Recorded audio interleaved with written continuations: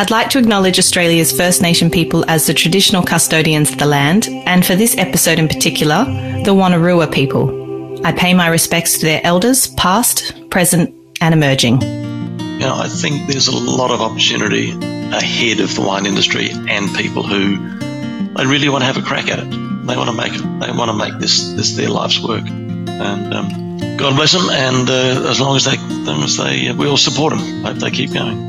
This is Over a Glass. I'm Shanteh Wale. Ian Riggs is one hell of a guy. His contribution to the Australian wine industry is momentous. Chief winemaker and managing director of Broken Wood Wines for over 35 years, he has accumulated a list of accolades, awards, and recognition that would make your eyes water. You name it, Ian has done it, and then some.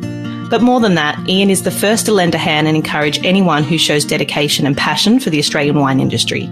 A true veteran of Aussie wine, it's an honour to have Ian on the podcast today. Hi, Riggsy, thanks for joining me. Shanteh, thank you for having me. And I am sitting in the middle of the Wonnarua country, and it's a glorious day. You know what? I knew it would be. It normally is in the Hunter, no matter what the weather's like. But how is it on this fine winter day? Is the sun shining? Oh, yes. Not a cloud in the sky. And very happy to let the place dry out a bit because, as you know, we've had a bit of rain up here. You have had a bit of rain, but I have a feeling that good things are going to come. So hopefully that sun is potent at the moment. Yep. Well, certainly all the pruners are out and they're enjoying the sunshine. It's sort of our winters are full of layers. So you start off in the morning at sort of 1 degree and you have about 10 layers of clothes on, and by 11 o'clock you're down to a T-shirt. Yeah, you've got to come prepared. Yeah. So, Ian, let's go way back and tell me a little bit about how you found your way into this remarkable career that you have today. And do you remember an early memory of wine where it kind of made an impression on you? Yes, indeed. My family was off the land, wheat, sheep in South Australia, and then a sheep property in Walker, New South Wales in the late 60s. Then we went back to South Australia and lived in Adelaide, 70 and 71. And my uncle and auntie both worked in the Riverland and both worked at two different wineries. Auntie Joan worked at Ljubljana at Marook, and Uncle Jim worked at Waikerie Co-op in Waikerie. So I started doing initially cutting apricots in a cutting shed. You know, all those delicious dried apricots that you get when you buy in the shops. Someone actually has to, well, back then, cut them in half, discard the pip, put them into a sulphur oven, and then put them out on trays for drying. And then graduated into, picking oranges and other things. But all the while, just kind of trying to work out what I was going to do. By that stage, I was 16, and could work out that I could start Roseworthy College in 1972, which I did do. Amazing. Can you stand apricots now? Is it something that you kind of look at and go shudder, or do you still enjoy them? No, I'm not such a big fan of them, because part of the problem is, of course, the sulphur, the burning sulphur that preserved them was fairly intense sometimes. So no, when you first open that packet of dried apricots and you get that whack of sulphur, it brings back some memories. I bet. And how did you find Roseworthy? What was it like when you walked in through those doors and thought, this is what I'm going to study and this is it? Yeah, well, I actually so our year was which included the likes of Alistair Purbrick, Bruce Redman, Wayne Falkenberg, some of the great winemakers that we have around these days. I did 2 years of agriculture because then it was a 2-year wine course with an intake every 2 years, and we were the last of the 2-year courses. And we're actually doing in a couple of weeks' time a reunion of 1994 and before anyone who wants to come along to a Roseworthy reunion. So in other words, the campus for the wine studies closed in 1994, and even though it was part of Adelaide Uni from the late 70s, it actually closed as a teaching institution for wine. So we've actually been going back through, I'm hosting a panel with Tamara Grisi and Ian Hongel from Torbreck on the night. And, we've just been chatting about good old times at Roseworthy and what people got up to. Most of it we can't talk about, of course. I think it's so great when you look back through an alumni or something like that, because there are so many memories deep in there that you haven't thought about for so long, and then it just takes a couple of someone to mention a name or something, and it just floods it back. So that must be pretty amazing, especially with the amount of talent that's come through there. Yes, yeah, and it's interesting. And I don't want to preempt what we're going to talk about in a couple of weeks' time, but the whole. Because Roseworthy College, which started in the late 1800s, I think, was a very old school, based on an English system of tertiary education. So there were a lot of rules. But as we went through the 60s and then into the 70s, they realised that they were pushing the proverbial uphill, because young blokes, and then eventually when in our year.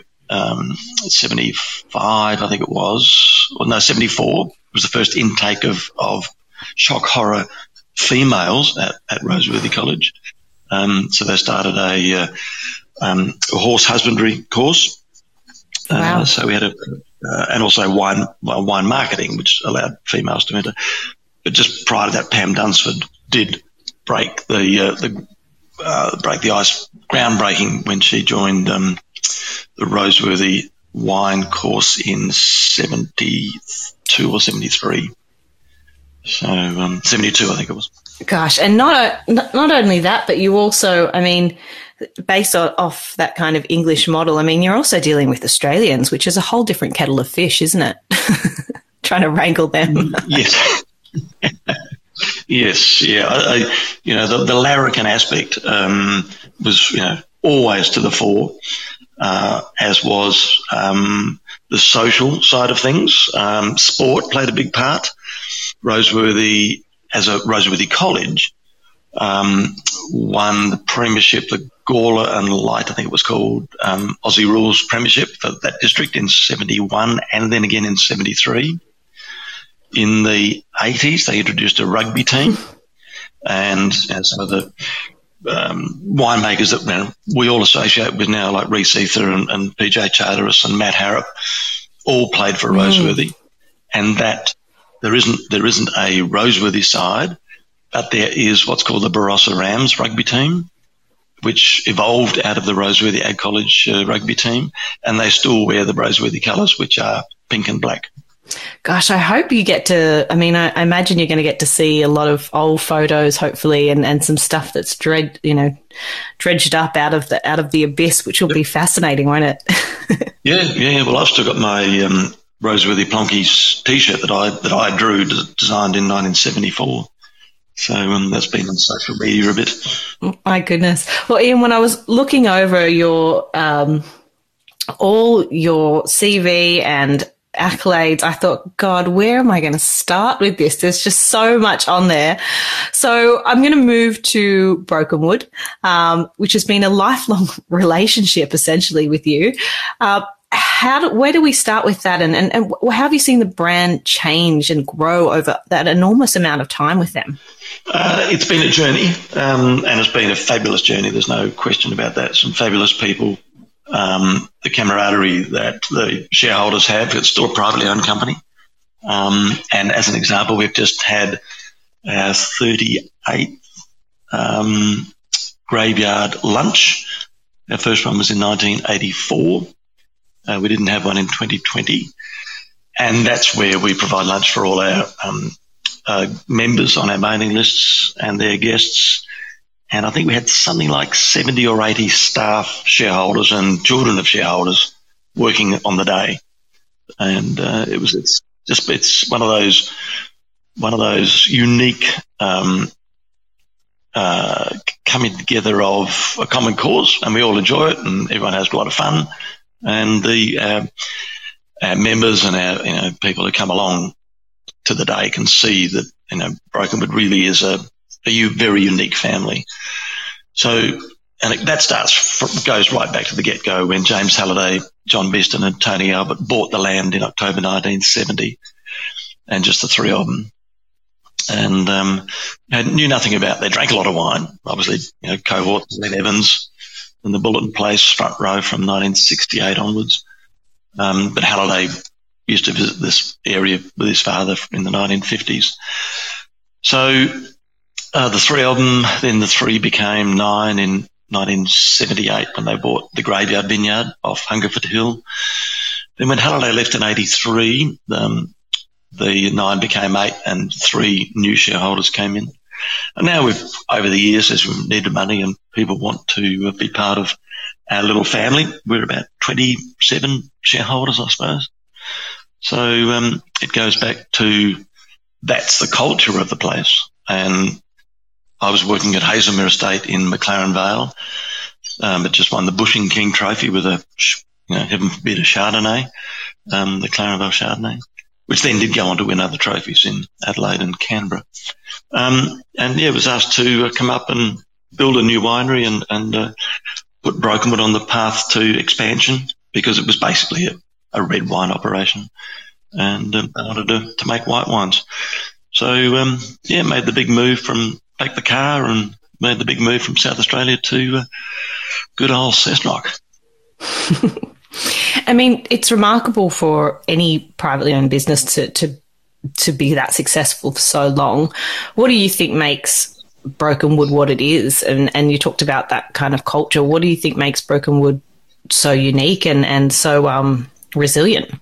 Well, part of it has to do with wine quality, and this is not me having a big head, but over the years, right from the get-go, it was all about wines that people could relate to, could drink on a daily basis. And it's interesting. I'll give you an example. Recently, I was looking through the second-hand. There'll be a lot of auction sites in Australia, the secondary market. And I was looking through a list of wineries, and doesn't matter what auction site it was, and they have all the wineries listed by alphabetically. And there was probably, 200, 300, 400 wineries on this list, except no Brokenwood. And this happens time and time again, that I'll look at an auction and there might be one bottle of Brokenwood or half a dozen. Occasionally there's more. Whereas there'd be, of another certain winery, there'd be pages and pages and pages. And that's, in the secondary market, you also want to have, your price and your reputation built year after year and vintage after vintage. But it also tells me that people really enjoy drinking the wine that we make. And, you don't see it back on the auction scene time and time again, So we make wine that people want to drink. We make, and it's boring, cliche to say, consumer-friendly wine, but we stick to, if we're making Hunter Semillon or Hunter Shiraz, that's the style we make. Hunter Shiraz being light, medium-bodied, maybe sometimes light-bodied. Hunter Semillon, low alcohol, drink it young or age it. We take fruit from Orange, from Beechworth, from McLaren Vale, and the wines we make represent those regions truly. And people, really enjoy drinking those wines. After all, that's what it's there to be there for, isn't it? It's there to be drunk, enjoyed, absolutely, laughter. Absolutely. So through the 80s and 90s, when we were building Brokenwood, so when I arrived at the end of 82, I think the 82 production was probably in the order of 1,500 cases, maybe 2,000 cases. And, now we're a 100,000 case brand. But it's been built up very slowly over many, many years. And as tastes and fads and fashions change, we've hung in there. So in the early 2000s, we were building our Cricket Pitch White, which is a Sauvignon Blanc and Semillon blend, to fairly substantial size. And then, of course, the trade agreement with New Zealand came in and Australia got hit with a savalanche. So some people actually went from tens of thousands of cases of a Sauvignon Blanc blend to almost nothing. We probably took a big hit and halved our production. but we hung in there. We kept making the same style, and we kept true to our style of wine. And we're almost back to where we were in 2000, which is, you know, people associate and trust the brand. I think that's so true. Even when you discuss, perhaps, you know, there was your amazing cellar door rehaul recently, and when you bring that up, or anyone talks about going to the Hunter, it was always brought up that everybody wanted to visit the new cellar door because the old cellar door had such amazing memories for them. And you kind of see people kind of glaze over and talk about, oh, remember that day we walked into the cellar door and then we just thought we'd go in for a quick tasting and we were there for an hour and a half, and then, you know, we got these other wines open, and you can just see how much the connection they had to the brand from that one experience. And so the curiosity of the new cellar door, which only gets amazing reviews, means a lot to them. And you've traveled quite a bit. So who drinks Broken Wood wines other than Australians? Do we see it, you know, in the international market as well? Surprisingly, yes. It is. Broken Wood is my expression is Broken Wood is a major exporter of insignificance, or an exporter of major insignificance.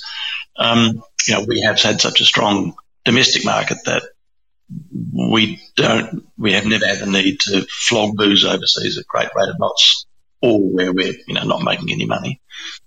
Surprisingly, in the wine industry, making money is sometimes hard to do, and when you're in export, it gets even harder. So when you had things like, even going back to 87, the market crashed in 87, and, you know, through the 80s we were big in the UK, and then that collapsed, and then we did well in Canada, and then that collapsed, and then we did well in America, and that collapsed. And more recently, through the GFC in 08, 09, and what's happened with China, you know, it hurts, but it's not a massive hit to either our production or our bottom line, because we've invested so heavily in the domestic market. You know, we've done the wine dinners, we've fronted wine stores, we've been there talking to people, we have a loyal following. And, you know, some of the silly things we used to see with export was people would, you know, sell to the domestic market saying, well, you know, we sell all our wine export, but you can have this amount. You know, we've made this available to you. Thinking the people should be, grateful, finally we can get hold of XYZ wine, and, you know, hasn't gone to export. I think Australians look at that and go, nah, I'll go and buy something else. I think it's really important to have that loyal following of you know, your local market, really. And I think Broken Wood, it's clear that that's very important to them, and I think that's a huge part of its great success. Now, you've lived in the Hunter for how long now? How long have you been? 40 years, my goodness. So, I mean, I wanted to hear this from you. I can talk about why I think the Hunter is so unique, but I wanted to hear from you. What do you think makes the Hunter Valley unique within Australia? I know it's a big question, but you're the person to answer it.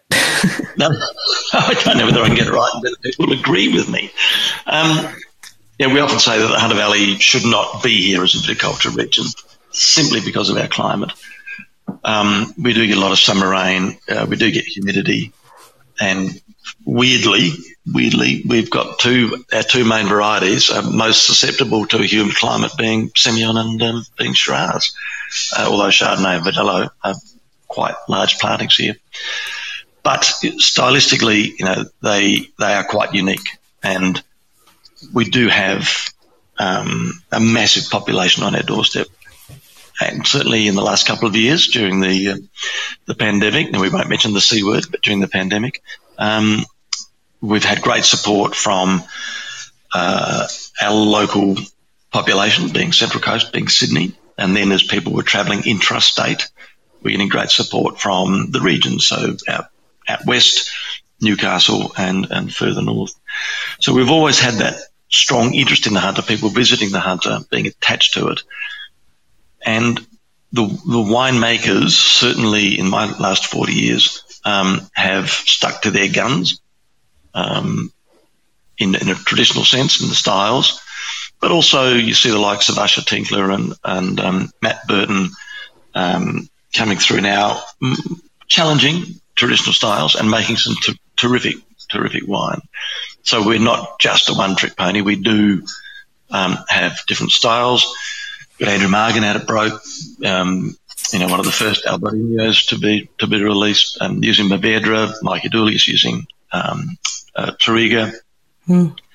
And we all support each other. We are, because when I arrived here and I went through, rows with him, my memories were of every lecturer basically telling everyone that the Hunter Valley should not exist and the Hunter Valley wines were rubbish, and how do you make good wine out of when it rains and you're just sort of sloshing around in mud all the time.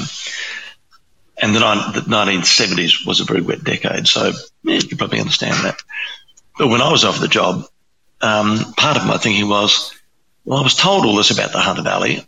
I have seen some terrific reviews about what Hunter's done over this was, say, 1982, over the last 20, 30 years. Can't be all that bad. And when you get here, you meet the people and you meet the grape growers and you form your group of winemaker mates, and we all get on. There's no question that we all get on and we all support each other. You think, well, what we have here is pretty unique, and we're going to keep going. We're going to keep surviving, and we'll try different things, try different varieties, but Semillon, Shiraz, Chardonnay, Vidal, we're going to stick to our guns and make the best wines we can. And I think the consumers appreciate that. Yeah, definitely that strength. I mean, when I think about the Hunter, I think about some really successful brands, but I also really think about it's a force to be reckoned with in terms of its strength and its varieties, but then also the people behind it. And I think that's made a huge impact that, even the people that are pouring wines at the cellar doors, the experience that people get, the infrastructure that's there to host, wonderful concerts and things like that. But when people still go to cellar doors, they have a great time. And I think, that's testament to people caring so much about that wholesome experience of driving up, being in a regional town and saying, I want to go and do some tasting because it's something I won't forget. But, and you see that if anyone's ever worked in the Hunter, a winemaker, for the rest of their lives, you can see it means something so important to them. And I think that's a beautiful reflection on what you and everybody else has created up there. I want to talk a little bit about show judging. You've judged, God, I'm sure that you've lost count as well, international, domestic shows all over. What's the significance of the show judging system in Australian history? Very, very important.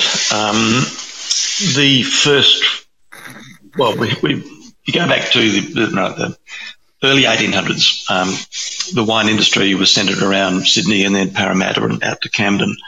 Hunter Valley sort of kicked off. We take 1828 as our starting point here, and I'm chair of the 200-year committee.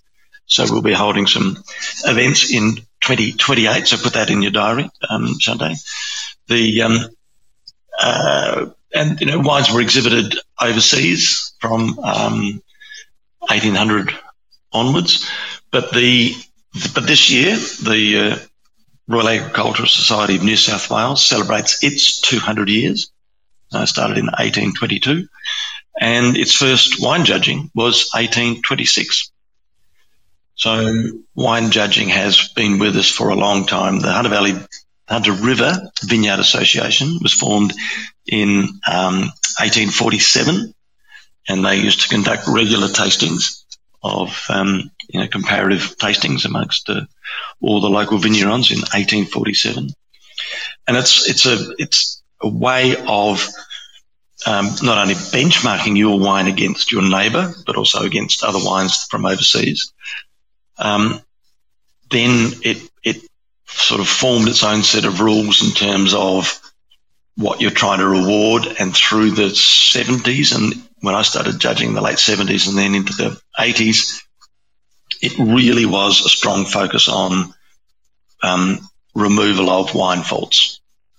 We were learning about wine chemistry. We were learning what Brettanomyces can do. What if you leave an untopped barrel, what your volatile acidity is going to be, and so on. There was a lot of trial in the vineyard, but winemakers tended to dominate through the 70s and early 80s. And then it became the turn of the viticulturists to stand up and say, well, Cabernet at 10% alcohol in Coonawarra is not really a thing. May look good initially, but we need to look at our viticulture. And all these wines came through the show system, and it dramatically improved the quality of Australian wines. By the 82 vintage, 84, certainly by 86 Australia-wide, we were starting to see some terrific red wines in particular coming through. 1991 in Australia-wide was a great vintage. And then the Chardonnay, Tsunami started as well. So we were looking at different styles of Chardonnay. And all these came through the wine show system. And people were looking at what was rewarded and what was not. And I think the wine industry took this feedback on. Then Len Evans decided that we were so strong on a technical sense that we needed more experience and more exposure on a stylistic sense. So when he was chairing shows through the 80s, he would always have dinners where the best wines of the world were put up against Australian wines. And that's the first time we saw a lot of these wines, a lot of Bordeaux, a lot of Burgundy, German Rieslings, everything, eye-opening stuff. And how does that relate to what we're doing in Australia? So then, 2001, he formed the Len Evans Tutorial, of which I'm currently chair of the Board of Trustees. And touch wood, we're going to be back on deck this year because we missed 2020 and 21. So we're back this year, and it's our 20th tutorial. It's going to be bigger and better than ever. Oh, my goodness. Just hearing the words sounds exciting. So perfect segue, because I wanted to talk about you being chairman of the Board of Trustees and member and tutor as well of the Len Evans Tutorial and Foundation. Tell us a little bit about what the tutorial is all about, the criteria, because I think, I've had a lot of people on the podcast that talk about it with such high esteem, but for a lot of people out there, they're not aware of, or if they're not, they should be aware of what the tutorial is all about. What year did you do it, Shante? That was 19. A couple of years ago? Yeah, the last 19? one. Oh, so you were the last before the break. You could probably talk more about it in terms of what a partisan gets out of it. But basically, it's a Halliday calls it the greatest wine school in the world. It's a 1 week intensive wine tasting, wine judging, open book masterclasses, exposure to the great wines of Australia, the great wines of the world, and where the modern Australian wine industry sits in what's happening in the world of wine. And it's getting more and more important because, and I buy a lot of the wine for the tutorial, and it is getting achingly obvious that some of these wines are getting so expensive that probably the only way some of these wines are going to be open and tasted is at the Len Evans Tutorial, and we're talking thousands upon thousands of dollars a bottle for white Burgundy now. It's just extraordinary. Luckily, we have a good cellar, and luckily the tutorial has a lot of very generous donors that support it and enable us to put the tutorial on every year. So it's only 12 scholars. Applications will open for 2023 in May next year. And we have our current 12, and we've got a carryover from the ones we selected last year, hoping that we were going to have one last year, but of course didn't happen, so they get carried over. And it's, as I say, we've introduced a new judging bracket this year, so we're doing Riesling along with Chardonnay, Pinot, Shiraz and Cabernet, and these are 30 wines from all over the world. And it's not just about the technical aspects of the wine. And I have seen over the years some winemakers who would maybe downpoint a wine, and then they start talking about the wine perhaps needing, you know, 0.3 more of acid or something, you know. It's like, that is not what we're doing. You know, this is how does that wine sit in all the other wines that you've tasted ever, not just the wines around it. And we hope it's an opportunity for people to taste in a very collegiate atmosphere. There is a slight competitive nature because we do have a ducks at the end of the week, but in an atmosphere where discussion's encouraged, the enjoyment of such a wide range of wines, and wines that, frankly, you would never get the chance to see with this big wide world of wine. Now, as an example, I remember when the year that Nick Ryan did it on the Monday night, I think we had one or two bottles of Aubryon,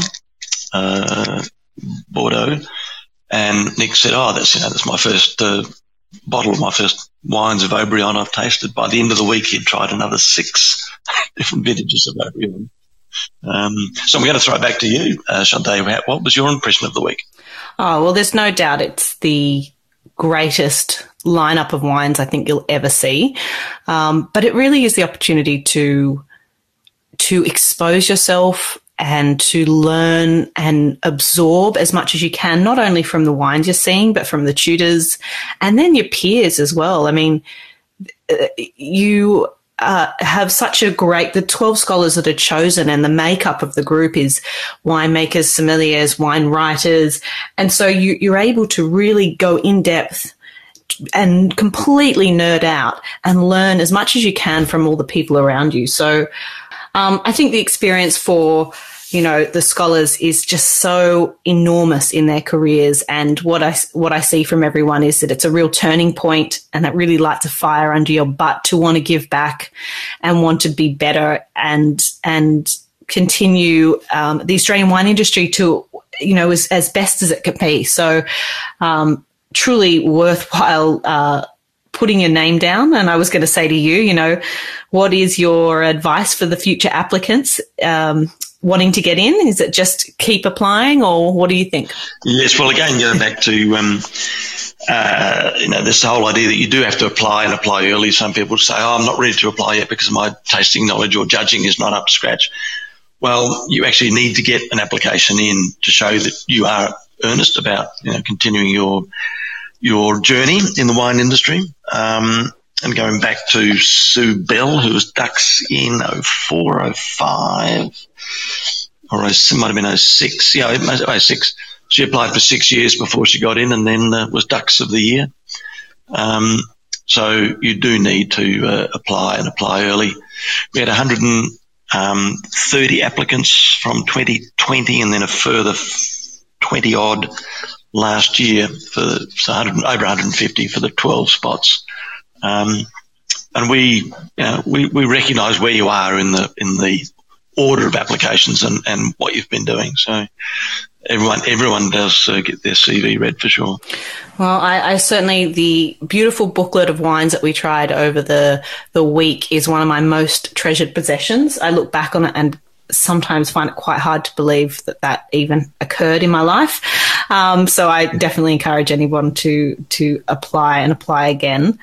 And 20th anniversary is going to be amazing, and I will all be looking on to see how it goes. I'm very excited for the chosen scholars. Riggs, I wanted to talk a bit about, in 2018, you were named member of the Order of Australia for your contribution to the wine industry as winemaker. What did that day mean to you? It was quite special, and I don't know why I'm suddenly getting emotional. It very humbling, obviously, very humbled to receive that sort of honour. And I suppose you don't do the things in terms of board work or the tutorial. We don't get paid for any of this. I'm currently mentoring 2 mentees, one through Adelaide Uni and one through the Wine Communicators.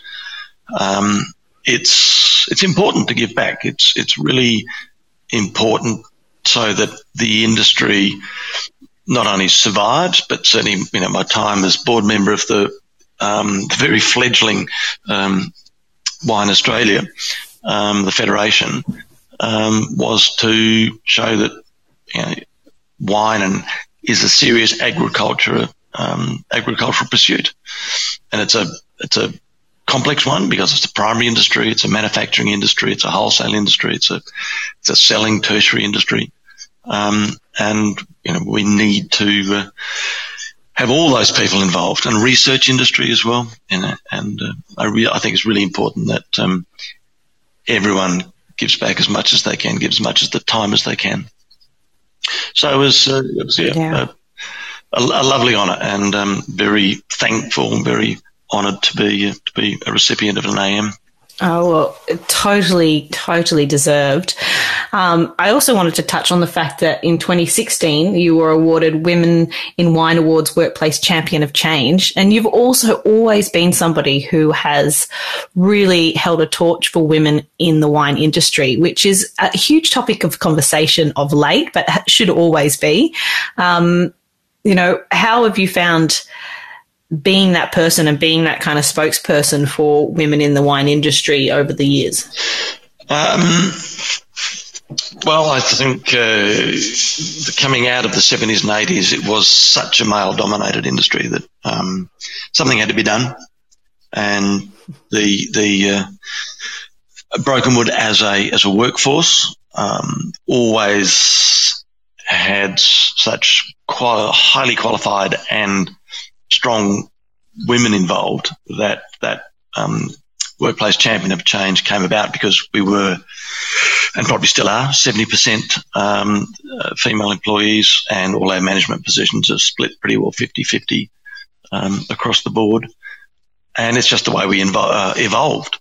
Our winemakers at Brokenwood, from Fee Purnell, Caroline Dunn, who used to come and did vintage, about 5 vintages with us, Kate Sturgis at the moment. Our vineyard manager, Katrina Barry, took over from her father. It's essential, and the tutorial also tries to make sure that we have a good split of male-female, but also states and winemaker, non-winemaker across the board. And sometimes it gets very hard to juggle all that to make, to fit 150 applicants into 12 places can be quite challenging at times. But I think I just look around me, the people that I look up to, Celine Risso down at Eden Road, just churning us some terrific wine. Mel Chester, Sam Connew, who's now the incoming chair of the Hunter Valley Wine Show, Sarah Crowe, incoming chair of Sydney, Sue Bell, Karina Wright, I was about to say Karina Raymond, maiden name, Karina Wright. Then over to the west, Vanya and Virginia. And there's such strong people who make a difference to this industry. 100%. And we're all better because of it. We're all better for the diversity of the whole industry, aren't we? Yes. Totally. So one of the people I'll just quickly mention, your boss, or an old boss, not old boss, previous boss, Amanda Yallop. I love judging with Amanda. Absolutely. Takes no prisoners whatsoever. Very true. She's ferocious, and will always be my mentor and very good friend. And you're right, she's a force to be reckoned with, but bloody good company as well. Just love judging with it. So everything that you have achieved in your career thus far, what do you love most about this industry, Ian? What keeps you just doing as much as you do and giving back as much as you can? What is the take home at the end of the day that you think that maybe after all these years you sit and think, this is why I do it? I think the maintains the collegiate nature of this industry is very important. And just going back to Roseworthy, and when Roseworthy stopped functioning as a campus, one of the things we're going to talk about in a couple of weeks is this whole collegiate nature of the industry. And nowadays you have graduates coming through who probably never set foot on a campus, or actually never lay eyes on their fellow students of that year. And I do wonder how that's going to fit into the future of the industry, because at the moment, a lot of the Roseworthy people that I've mentioned, Tamara, PJ, Reese, Reed down at Kaysler, all worked together, grew up together, played hard together, and always at the end of a phone call. And that's one of the great things about the industry. You can pick the phone up and speak to anyone in the wine industry about any problem that you have, and they're willing to talk to you. So I think keeping that collegiate nature is important. I think quality is important, and that's in the future for our exports, really is to keep delivering the highest possible quality wine at the best possible price. One day, our overseas markets will acknowledge our premium wines, not just Grange and Hill of Grace, but other wines deserve to have a $300, $400, $500, $600 price tag. And I think that's something that will happen, and we just have to keep working at it. But I see the next generation coming through. So just here in the Hunter, in the recent weeks, we've had Aaron Mercer open a new cellar door. We've had Richard Doan from currently Bimbadgen open a new cellar door for his John Wallace wines. PJ and Chrissy for the Charteris wines, a new cellar door.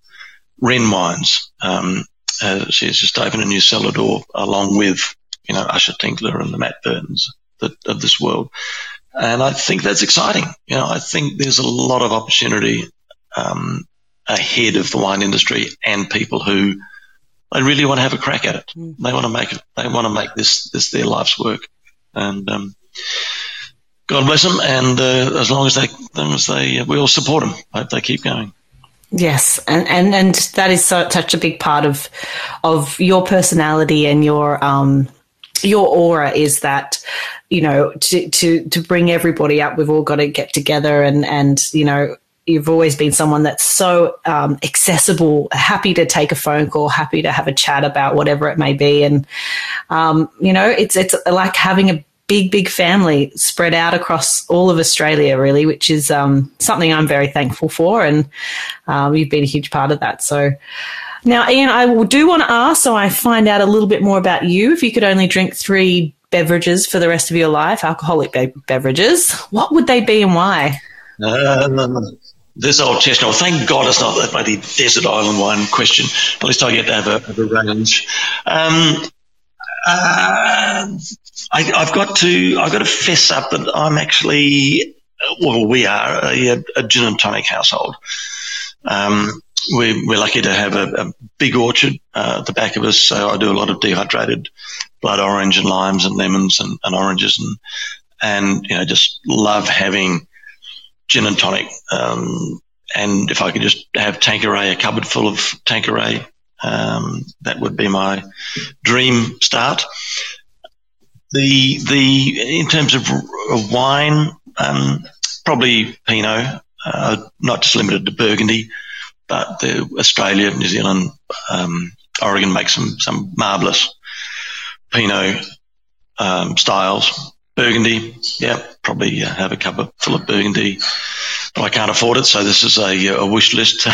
Can't afford Burgundy anymore.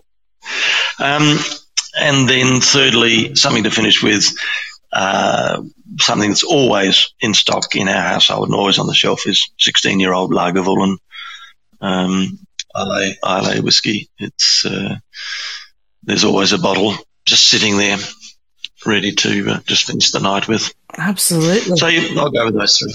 I love that. Look, we're on the same kind of path there, Ian. I have to say, I can't go past a gin and tonic and Pinot of all forms, and then that if you're going to go peaty kind of whiskey, the Lagavulin is such a well-rounded one, and yes, nicely done. Yep. Full of class, you are. That's been fun. Thank you. Oh, Mr. Riggs, it's such an honour to have you on. It's a true pleasure to have your company. I will take it wherever I can get it. And thank you for spending part of your day with me. And I can't wait till our paths cross soon, which I think they will. And, thank you again. It's always a pleasure. Shante, absolute pleasure, and all the best for the upcoming few weeks now. Yeah, yep. The world is a-changing, and we gotta go with the flow. So that's what I plan on doing. Good on you, mate. Good on you. Thank you, Riggs. We'll chat to you soon. Okay, bye. Bye. This is Over a Glass. I'm Shante Wale. Stay tuned for more stories from the world of wine and drinks. Listen in every Thursday on your podcast app.